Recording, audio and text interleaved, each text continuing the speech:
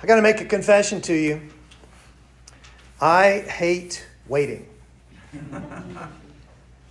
I mean, at stores especially, and especially at this time of year, when I just have like one item that I need. And there are people who have their coupons, and they've got all kinds of different items, and they're ordering for other people, and it just takes forever. Also, traffic. I hate waiting in traffic because I always know a better way to get through traffic. And if people would just pay attention and get off their phones and look up and not sleep through a light or whatever, then we could all get where we're going. And then fast food. Shreveport seems to be worse than any other city in terms of fast food. There is no fast food in Shreveport. And, of course, don't get me started. Once you get your order, as I did last night, it's completely the wrong order, and you don't know till you get home and you figure it out. Yes. And then at the elevator, one of the things I always do, even, from when I was a kid, I still do it. Keep pushing the button, right? I mean, it's red, but maybe it doesn't know that it's red. Or maybe it just needs a little bit more nudge, and it'll come down a little bit faster and get where I need to go. I hate waiting for mail, even with Prime membership. It could be there the next day. I just hate waiting for it. I want it here now. And then the pharmacy. Yeah, you all feel that pain, don't you? I think nationwide there's just a shortage. People are burned out. Pharmacists are burned out. And you only have one person, and it's called the express line. You only have one person working in the whole pharmacy. And it takes forever. And what I do is I sigh loudly, like, or I'll make snide comments, and I try to get people going around me. Sometimes at the post office, you're like, what is going on? Government. And you come up with all kinds of statements that you want to say, people around you. Just to air your grievances, to see if anybody else is feeling that problem of waiting and wanting things to just kind of move on a little bit. I think, based on what I've heard this morning, we all hate waiting, don't we? There was a statistic I read recently. It said, this was according to a Timex survey, Americans wait on average of 20 minutes a day for the bus or the train, 32 minutes whenever they visit a doctor, 28 minutes in security lines whenever they travel. That's probably much higher than that. 21 minutes for a significant other to get ready to go out. That's probably a little low. 13 hours annually waiting on hold for customer service. 38 hours each year waiting in traffic. And those living in big cities wait in traffic more than 50 hours annually. So that's about 37 billion hours each year waiting in line somewhere, that human beings spend approximately 6 months of their lives waiting in line for things. That's pretty sad, isn't it? That is a lot of waiting. And maybe you're feeling that as well. You're waiting for something better. Something better in your life. Maybe you're waiting for someone better to come into your life, a better relationship. Maybe you're just waiting for a new day. You're tired of your past. You're tired of what has happened in your life, and you're ready for a brand new day. Amen. Maybe you're waiting for test results, and you're wanting something positive to happen. There are all kinds of things that we wait for. And we don't often know how to wait. At least I don't. I don't know how to wait very well. Well, our scriptures this morning on this first Sunday of Advent all highlight this aspect of waiting. And they all point us, they direct us to how it is that we are to wait. And they give us illustrations of people who did not wait very well, like us. But some things that they were able to do while they were waiting that really helped them. In our Isaiah text, which is just a perfect text for the first Sunday of Advent. Of course, Isaiah is getting word out to Israel as they are waiting in exile. Jerusalem has been destroyed. Their temple has been destroyed. It has been taken apart melted down, and they've been hauled off to Babylon. And as they are in Babylon, they are there roughly about 50 years, we think. And they are full of lament. They're singing the blues over there. If you read some of the Psalms, you'll see they're like, how can we sing our songs in a new land? These people don't know us. They don't know our tradition. They don't know what it was like in Jerusalem. They don't know what we miss. And yet they took their harps with them. And they would play. And they would sing these songs, longing for home and longing for hope. And in the midst of that, Isaiah speaks to them words of hope. Stay faithful because God is faithful. And he talks about the heavens opening up. And God, if you would just open the heavens. And I found a picture that looks somewhat like that. Wow. If you would just render the heavens and come down here, God, we know you're up there. But if you would come down here, then things will be better. And we'll be able to get our lives back together. And we'll be able to go back to Jerusalem. We'll be able to go back into your temple and to worship you in the way that you want us to worship.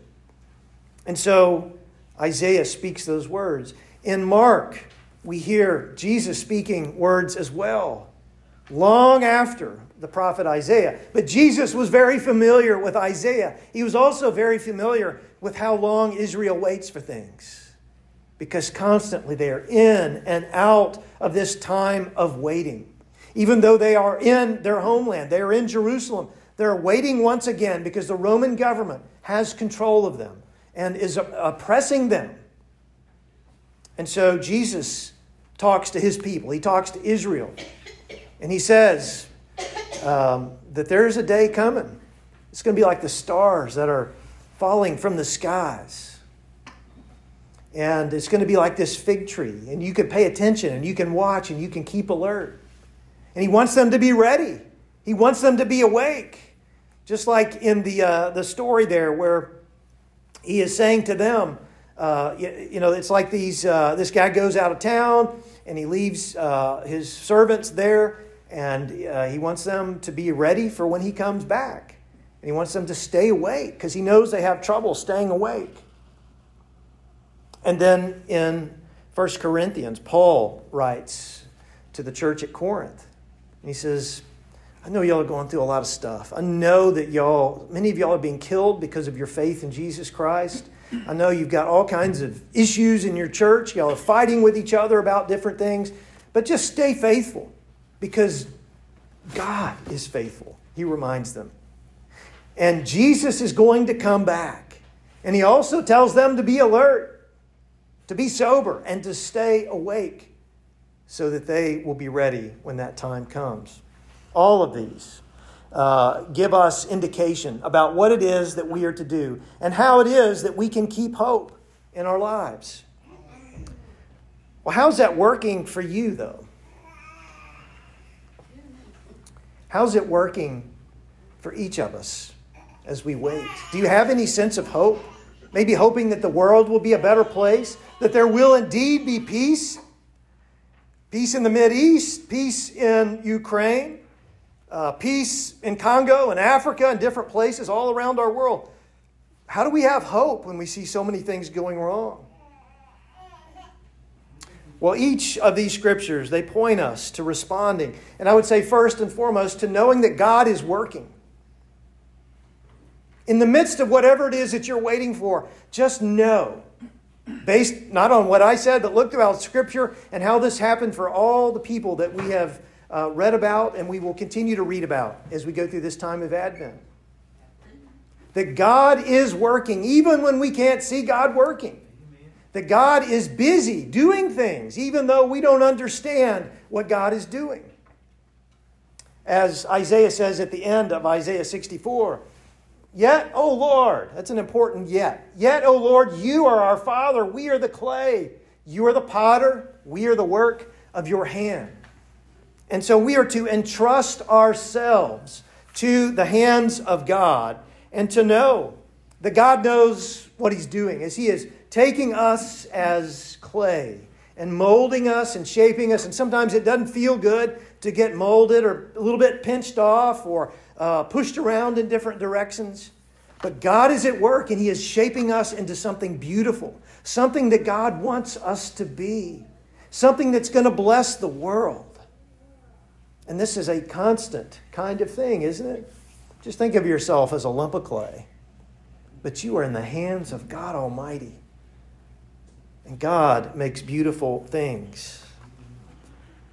But then also, not only entrusting yourself, and by the way, that's one of the hardest things in the world to do, isn't it? Because we want to take control of our own lives. We want to take control of our own relationships and our own struggles and all of our worries. And we think that if we have control of them, we can feel better about it. But it just makes things worse, doesn't it? It does for me. And we are to entrust those things to God's care. And then finally, staying awake and alert. Just like those three that were waiting on the Master to come home. And they are doing their best to stay awake. They're keeping their lamps lit, and they are watching, and they are staying alert. And that's what we're to do when we put ourselves into God's hands.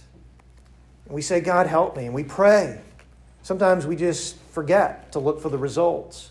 We forget to connect the dots and to make connections to say, okay, I see God working here. And one of the best ways to do that is, again, Scripture, because Scripture informs us how God has worked in the past and how God will continue to work in the future. You can find your answers in Scripture. You can find your answers in church with other people who are also going through times of waiting and hoping.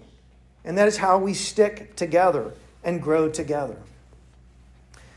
When I was younger, and I'm too old now to sit out in a deer stand in the cold, but I would oftentimes be out there and I would hear things. You know, it's pitch black and you're sitting and you're cold. Whether you're in a tree or you're in a stand on the ground, you're waiting for that perfect deer to come along, that big buck to come walking through the woods. And while you're waiting, and oftentimes, like for me, you don't see anything, but you hear things. You hear a little rustling in the leaves. You hear a branch break. You hear a strange noise you've never heard before. And your mind goes crazy. You start thinking, there's somebody out there. It's Bigfoot. Bigfoot's coming. And he's gonna hunt me. And you begin to worry. And you get a little fearful, especially if you're a kid. You're a kid and you know that no one else is around, that your dad dumped you out in the woods somewhere. Is probably off having coffee somewhere. And you get scared. And then the darkness begins to break as the light of the sunrise breaks the dawn and the darkness dissipates. And that's the difference it makes when the lights come on fully.